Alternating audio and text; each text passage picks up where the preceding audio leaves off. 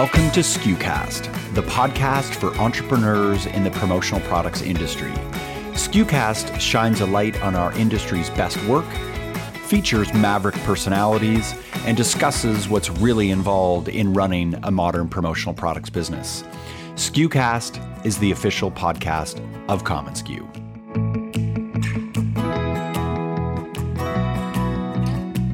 One thing that I think that has to be mentioned is just that these people just don't fear failure in the same way that so many of us do. I mean, I've written about entrepreneurship for a decade and gotten close. That's Josh Ellis. He joined PPAI, the Promotional Products Association International, on December 1st as the new publisher and editor-in-chief for PPB Magazine and the association's various digital and print publications. Josh is the former editor-in-chief for Success Magazine. Before joining Success in 2012, he was an accomplished digital and print sports writer working for the Dallas Cowboys. Today, I chat with Josh about a few things. One is, since he interviewed so many different entrepreneurs for Success Magazine, I wanted to know what similarities he found in their journey. We also talk about the essential elements for content success, what makes an impactful brand story, and we get a glimpse of his vision for PPAI and the industry moving forward. Hi friends, I'm Bobby Lee Hugh, commonsku's Chief Content Officer. On Wednesday, March 9th, we will be hosting commonsku University. It's a conference for commonsku customers that focuses on how to use the platform to grow your business and boost your sales and productivity. It's for distributor and supplier customers. We'll share everything from how to simplify your workflow to creating a killer client experience. Now, one reason I love CSU is that it's in-depth, in-app insight in an easy 2 hours of learning. And we all know we underutilize the tools that power our business because in our crazy hurried pace, we often don't set aside the time to learn. Well, here's your chance. Go register at commonsku.com/university, and I'll see you there. Today's episode is brought to you by commonsku, the work from anywhere platform that powers your connected workflow, enabling you to process more orders and dramatically grow your sales. To learn more or to begin your free trial now, visit commonsku.com. Now here's my conversation with Josh. Well, Josh, you just wrapped your first expo, and since expo is a rite of passage for many of us in the business, what was your first impression, both as a first-time attendee and also as a new editor at PPAI? I mean, the biggest thing is just the scale of it, right? Yeah. For somebody who is new to the industry, and I started, my first day was December 1st. And so I had about a 6-week run up to it, and I got to see some of the behind the scenes and frantic work at times to try and pull the thing off. But I couldn't have even imagined until I walked onto the trade show floor just how vast this room is, and the booths keep going and keep going. And I think people have probably heard by now that with some bad Omicron luck, turnout was less than in prior years, but still really positive. And so I just can't imagine it in a normal year. I can't wait to see it. But you know, it was huger than even my expectations. I've only been to, a couple trade shows at all before, including South by Southwest, and this was bigger than even that. Right. So I was really impressed and just blown away by all of the work and planning that the team at PPAI puts into pulling off such a great show with very few hitches. Yeah. And kudos to my friends at PPAI for staying the course, for producing the show. I've heard nothing but high praise. And so it's been an amazing experience, I've heard. I'm curious about this because as an outsider coming in, I always love getting their impressions of how they viewed the business and the industry and what we sell from the outside, because a lot of folks may even bring negative baggage into the industry, and then how their impressions changed once they got on the inside. How did yours change? I mean, I think that I had a really overly simplistic idea of what the work was. I mean, I probably came into this with the impression that it's just stamping logos on some generic goods that are often low quality and that this stuff is disposable. But being at Expo and even some of the work I did leading up to Expo and trying to get to know the people involved and the actual projects and campaigns that they're working on, more often than not, this stuff is pretty high quality and valuable. And it has to be that way so that it has the stickiness of something that people want to keep and hold on to and keep making memories with and keep telling stories about.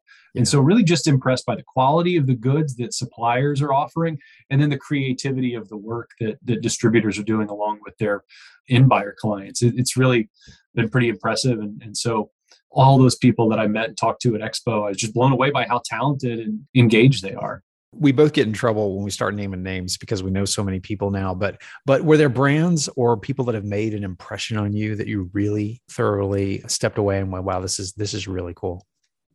Well, so many of the apparel suppliers that were at Expo, yeah. I just looked at this stuff and I was like, I would wear all of this. Right. This is great. And I don't know, maybe I would have expected just, a lot of plain t-shirts and plain polo shirts, but like there was some fashionable stuff there. And yeah, I also think about in some of the editing work I've done and writing that I've been doing over the last couple of months. I did a story about our pyramid winners for client programs and what's going to be the March issue of PPB. And I got to see the winners and really amazing links that they go to pull off their clients. And sometimes it comes down to the client's creativity and what they're asking for. But I'll tell you one that stood out to me. It was our winner for distributor supplier collaboration. And the distributor is Jack Nadell International. And they were working with Steel Threads as part of a campaign for Don Julio tequila. Yeah. And they sourced and produced these custom bottles of tequila that had a bottle cap that was on a countdown clock timer, timed to go off at the pop of midnight on New Year's Eve. Nice. And so you think about all the work and planning and creative thought process. How many concepts did they must have gone back and forth with Don Julio to try and pull something like that off. And they shared it out to social media influencers and got a big reaction to the campaign and just what they were looking for. Yeah. And so that kind of stuff, that's just next level. I was not necessarily expecting and have just been blown away by. Yeah, it's cool. What do you think is underrated or under-celebrated in our industry? And how do you hope to bring that out in your work with PPAI? It's probably the thing that is most exciting to me is this initiative that PPAI has had, but it's a campaign that I think everybody in the industry really can latch onto, and that is promotional products work. So we have the website promotionalproductswork.org right now. It's going through a redesign, and we're going to be adding content to it to make it more robust. But it's just an advocacy effort to get that idea, that concept, and research that supports it in front of end buyers. So we're going to be distilling more of that research along those lines and really trying to put that visibility in front of your buyers, your marketing minds to recognize the value of something physical that people can hold and keep. And as I said earlier, keep making memories with and keep telling stories about. I think about one that I still have. I mentioned South by Southwest. I was there, probably like 10 years ago. And I came away with this like little wooden spoon that has a Capital One Bank logo on it. And it just hit me at the right moment because I was a young bachelor at the time and like really just kind of starting to cook for myself. Right. And I didn't have a wooden spoon. And so all these Blue Apron recipes are calling for wooden spoon. And I'm, scraping up the charred bits of Teflon or whatever with a metal spoon. And I'm like, well, this is great. Anytime somebody's over while I'm cooking now, I get asked about it. And so like these companies can make these brand impressions over and over and over again with something that lasts. Digital advertising is great. We all understand that it has a place that's not going away and you can target specific people and things like that. But I've never felt emotion or told stories about digital ads. And so the promotional products work campaign that's going to allow us to share those stories and share more campaigns that have worked and to put that idea in the minds of more of the end buyers. That's something that I'm really excited about. I think it's not a story that is being told enough in the industry. There's not enough of that content outreach to end buyers. Yeah. And so we're going to try to do that and share some of the, the ways that physical products can transfer meaning and emotion in a way that digital just can't. Yeah, that's cool. As I mentioned in the intro, you have a background from Success Magazine and at the Dallas Cowboys. You conducted multiple interviews. Here I am interviewing you. You're the interviewer. You led a team of writers as well as hosted conferences that focused on the entrepreneur's success story or the athlete's success story. So since we're speaking to an audience of entrepreneurs in your research and interviews, what traits did you discover that all successful entrepreneurs shared? I know that's a generic question, but I'm curious what Josh discovered that was maybe a surprise to you. It's a great question. And I get asked it frequently enough that I'm always racking my brain for ways to tie it all together because so many of the stories are unique to the individual people. But the one thing that I think that has to be mentioned is just that these people just don't fear failure in the same way that Right.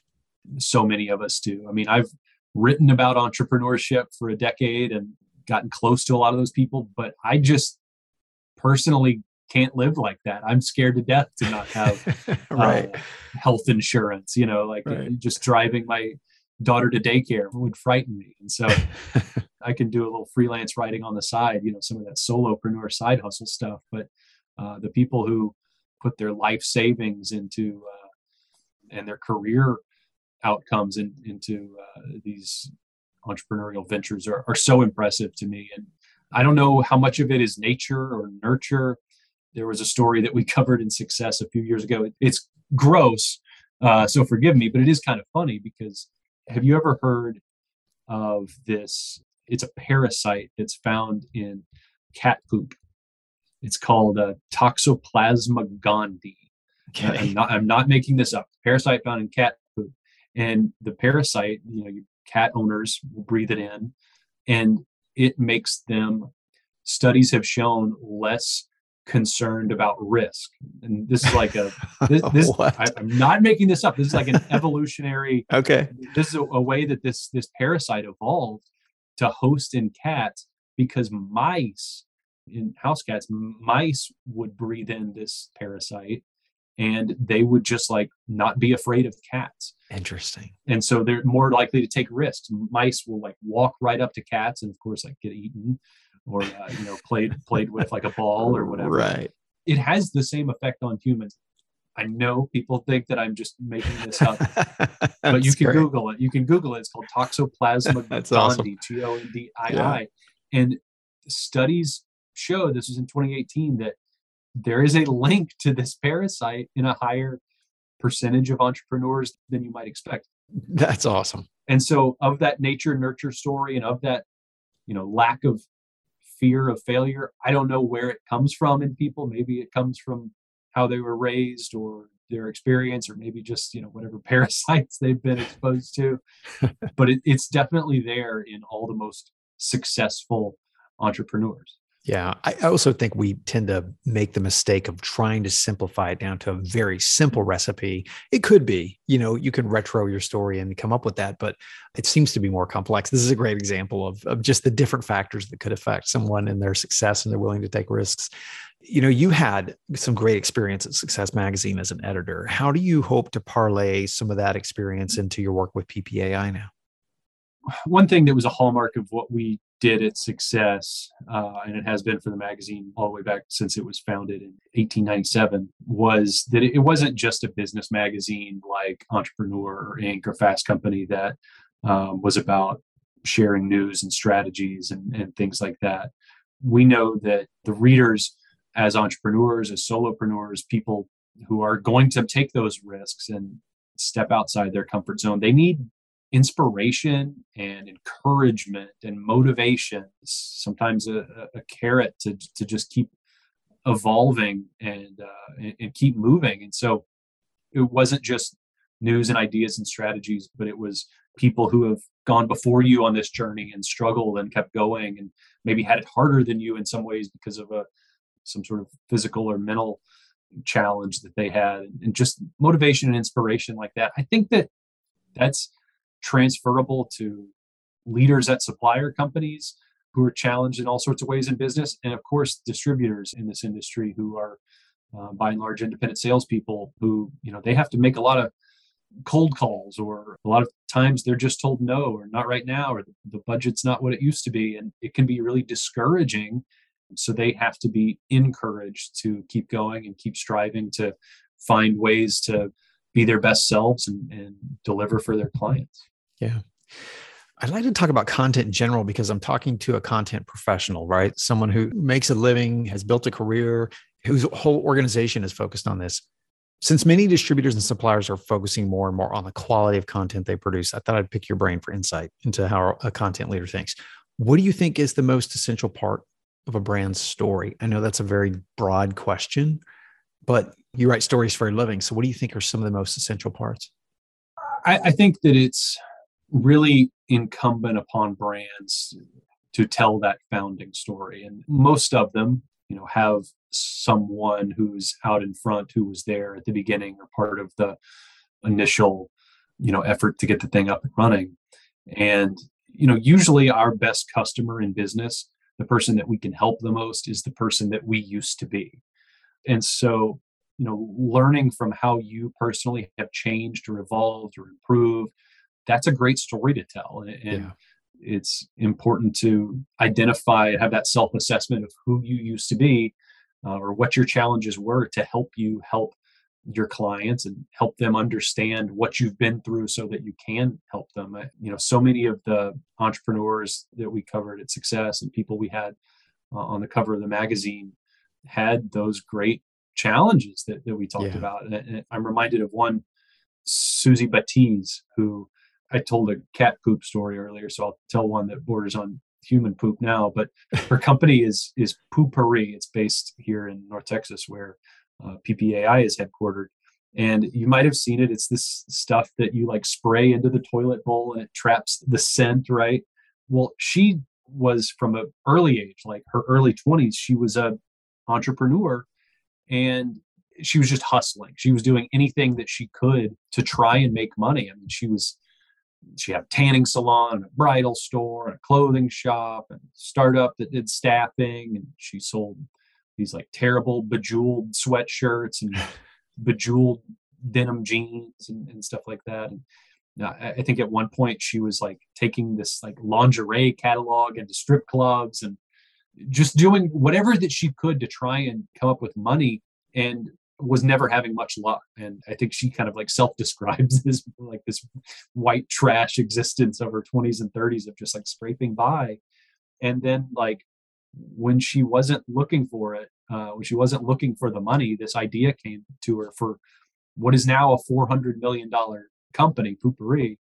And it was because the problem that she was trying to solve was not how do I make enough money to get by this month, but it was the size of a problem that has, it's something that probably all of us would prefer to have dealt with. And so sometimes understanding yourself and understanding the scope of the problems that your company tries to solve is a great way to generate content. Yeah, I think it's a great point to make, because I found that the founder story is actually making a comeback in the sense that people want to connect with that first emotional connection that entrepreneur had when they went through that challenge. So it's funny.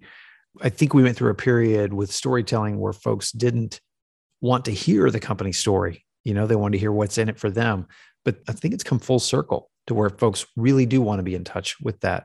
For exactly what you said, they want to know that your problems are their problems or their problems are your problems. These days, in sort of a social media era, social trust is more important than ever. People are buying based on recommendations they get from the people who influence them or their friends or whatever.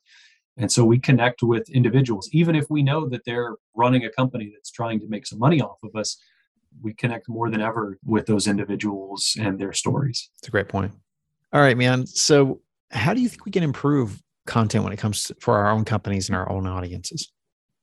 I think that most companies, unless you have huge scale and a huge staff and a great budget, probably better suited to just be focus on the one or two platforms that you like best, you can execute at best, where your companies are most likely to be.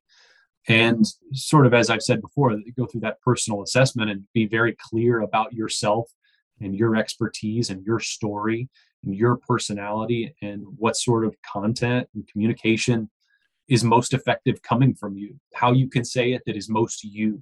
We used to say at Success that there's such a thing as the you economy, where in this day and age, technology has made it easier than ever for people to be entrepreneurs, solopreneurs, independent contractors. You could start an Etsy in an afternoon and have your webpage up the next morning and be posting ads on Facebook and have a client base pretty quickly. And ultimately, and it's even more so now since, we've had the great resignation, right? where people are going for that. And the quickest way to success is really drilling down on what makes you, you, and understanding your value proposition and expressing that and just being yourself. As an editor, what brands or people do you turn to for inspiration when it comes to creating good content? Who do you watch? I would say probably my favorite magazine is The Atlantic, because they cover big topics. I mean, that really impresses me, the way that they have not just a global view of news stories and topics that we're all sort of thinking about, but at times a global and decades down the road type view of it. I mean, sometimes in news, we kind of can't see the forest for the trees. And so you see these constantly every day. There's stories now about, whether hybrid work schedules are here to stay, or is remote work what we're going to deal with. And The Atlantic will just do a story like, what happens when none of us work at all? Some of my favorite stories are those just sort of imagination. Imagine a future that is kind of a distant vision. And I think The Atlantic does that great.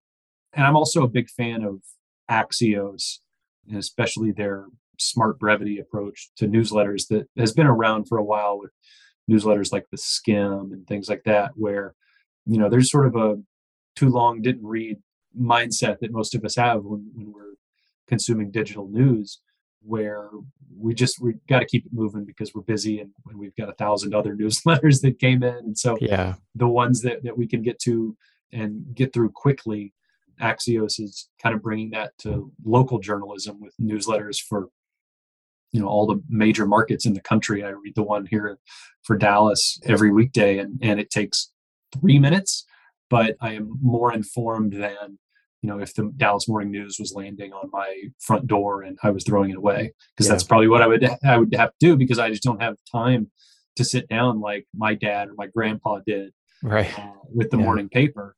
And so I think that's probably a direction that PPAI will be taking our news content in the not too distant future, with some upcoming redesigns and things like that, just to allow people to get the gist of a story and the really relevant details, and they can read more if they want to click through and that sort of thing. But just open it up and be informed and have a slight edge to the day ahead of you. Yeah, that's cool. I'm curious more about Josh. Can you give us a glimpse into your day as an editor-in-chief? Like, either what's a Monday morning look like for you, or what's on your desk right now? Kind of what's your world look like?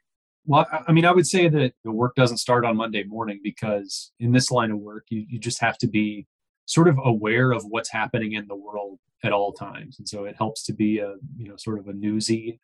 And I'm personally, through the weekend and at night and anytime I have some downtime, I'm spending way too much time on Twitter for my sanity, but it's good for just keeping abreast of what's going on in the world. And so that's being able to follow world news, national news, anything affecting business, and of course our industry, just to be aware of what's happening and how it might be impactful for our audience. And so a Monday morning has been percolating in my brain since probably Friday night or Saturday morning, whenever I started to see some topics that would be interesting to me for the coming week.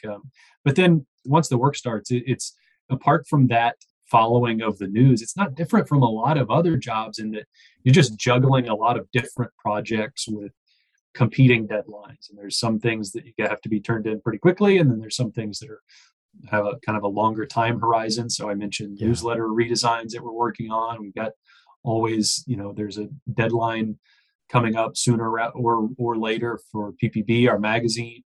There's daily news that I might chip in or report on for the NewsLink newsletter, and like everybody else, just too many meetings all the time. Yeah, right. Well, you've been working as a writer and editor since you were 16. Explain that. Yeah, that's awesome. It was better than flipping burgers at the time. It seemed like by the time I was that age, I was your average just teenage boy who had all the average teenage boy interests of chasing girls and professional wrestling and football and things like that. Right, and so I haven't found a way to write about chasing girls yet. And maybe that'll come next in my career. Right. Yeah. Although I am happily married, but so I chase my daughter around. That's enough. But I became a pretty good writer, at least the teachers told me, maybe like in middle school, because this is extremely nerdy, but I was spending a lot of time in AOL chat rooms, role playing as a professional wrestler.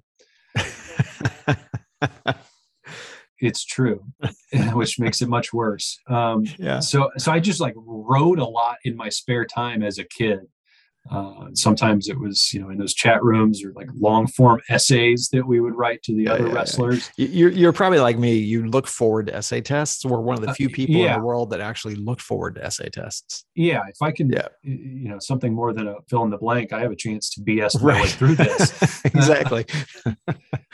But, I kind of grew out of the wrestling thing, but I was a good writer, and I was really into professional football and loved to follow and keep up with the news about the Dallas Cowboys. I grew up in Texas. And so I was just reading constantly, like daily reports from training camp and all throughout the season and stuff like that. And so I wanted to be a sports writer, and I started writing for my high school newspaper. And then not too long after that, maybe like the first semester I was doing it, we had, a day where we went and shadowed the reporters at the local newspaper. And I just happened to ask, the sports editor there if, they had any openings for completely inexperienced 16-year-olds. And it turned out that there were a lot of high school volleyball and soccer games that they didn't want to cover. And so they could just as easily pay me $6 an hour and cool. And send me out there, as opposed to, like I said, it was better than flipping burgers. Yeah, that's really cool, man. So where are your roots? How did you get from Longview, Texas to Ole Miss? I had a cousin who is really more like a sister to me, who is about 20 years older than me, but she went to Ole Miss. She's much smarter and got, scholarships to go there and all that sort of thing. But as I was growing up, she would take me to football games, and it's a great campus, and there's a great journalism and print magazine journalism program there that seemed like a fit for me. Sort of like a literary tradition in Oxford, Mississippi. Yeah. Where like William Faulkner lived there, and John Grisham went to law school there. And Eudora Welty and a number of others. Yeah. So when I was younger, I always wanted to go to University of Texas in Austin. But as you mentioned, Longview, it's a pretty small town. And so when I took my trip to visit Austin as like a high school senior and really check it out and figure out if it was for me, then I found myself, driving backwards down these like one-way streets in downtown. I was overwhelmed by the size of the city. And so pretty quickly I realized that maybe I should just think smaller and Oxford's an even smaller town than Longview. And so it was a better fit for me. So who inspires and informs your work as a writer, as a professional? Did you have mentors that have informed your work? I mean, I've had some great mentors and teachers throughout my career. As much as anybody, my dad really informs the prism through which I view business journalism, because he was an entrepreneur, but it wasn't some great founding story. He didn't, he wasn't this classic entrepreneur with great vision like some Elon Musk or Jeff Bezos or whatever. He just had he basically created a job that he hated for himself. He had a shop where he fixed up and sold used fishing boats. And, it was hot and his hands were constantly beat up working on these old engines, and he just hated it. But it allowed him to pay the bills all right. He was a single dad, and it gave him some freedom to be there for my games or be there at the end of the day whenever I got home. And so there were some things he liked about it, but he never was able to get ahead in the way that entrepreneurs all basically want to. And so I observed that, and looking back on it, once I started getting into working at Success and writing content for entrepreneurs, how valuable some of these lessons that business journalists can share, and these stories that they can share. Because my dad never evolved with the times. He was still putting his ads for his boats and like the want ads and in the newspaper and stuff like that. Never, picked up on digital advertising or even Craigslist or anything like that. He just and he didn't have the inspiration and the motivation type stuff coming into him. So he was just kind of down on the work all the time and unhappy with it. And so being able to provide something that helps a person like him because entrepreneurship is hard and lonely. Yeah. And it's competitive. And so I want to be able to help those people. That informs my work. But as I said, a ton of great mentors, teachers going back to high school and college and kindergarten that helped me become the communicator that I am, or gave me the confidence that what I had to say and my way of saying it was valuable to people, and I'm really grateful for all of them.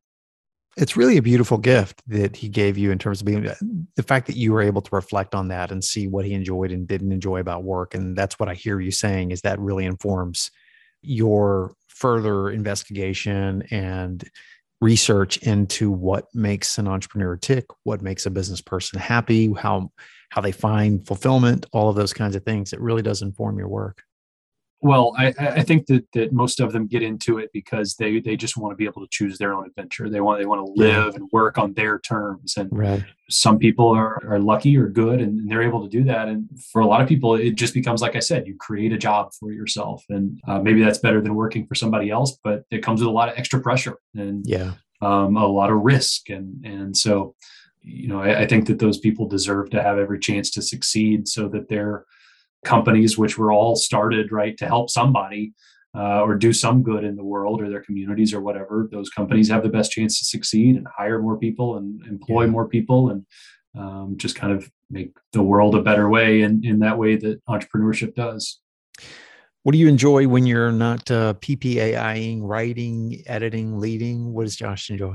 Yeah, chasing the kid around. We've got a almost 2-year-old. Okay. And about the time that she turns 2, we've got another one due. So congratulations, man. So once that one's born, what I'm going to be enjoying the most is sleeping when I can. Right.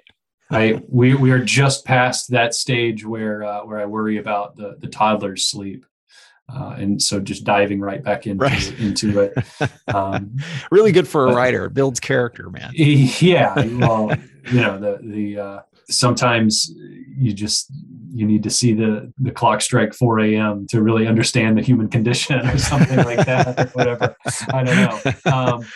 But apart from, really loving my family, it's, I waste plenty of time on, just looking at my phone or playing video games, or if I've been really helpful lately, I can get out of the house and play golf with my wife's blessing. There you go.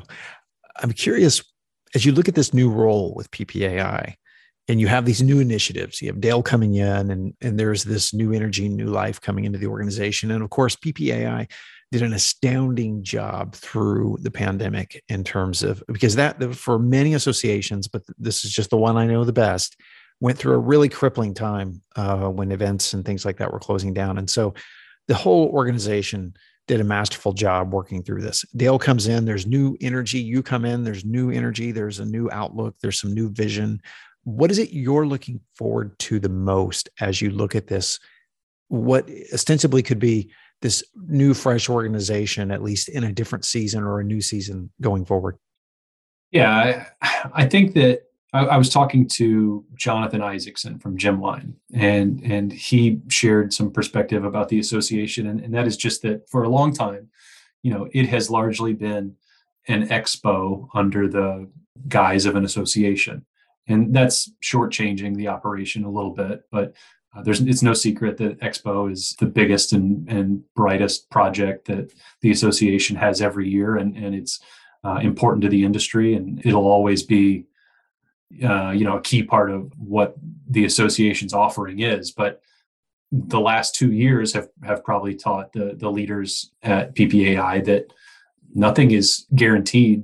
They would have never thought that they won't have an expo every year. And in 2021, they couldn't. And so everybody's grateful that it came together this year, but you never know. So you just can't predict the future. And if we're not having that, then how are we serving our membership? And so that's what the most exciting part of it right now is trying to think more broadly into investing in the ways that we can serve. And that's with content, what I'm doing, but it's also in kind of leading some of the digital transformation in the industry. There's a lot of companies that just operate really old school and a lot of wasted time with phone calls and things that could just be check boxes and stuff like that. It's being an advocate and a leader along the lines of corporate social responsibility, because that's what matters to buyers, and it's something that that we got to get the industry thinking along those lines for the long-term health of it, and just all the continued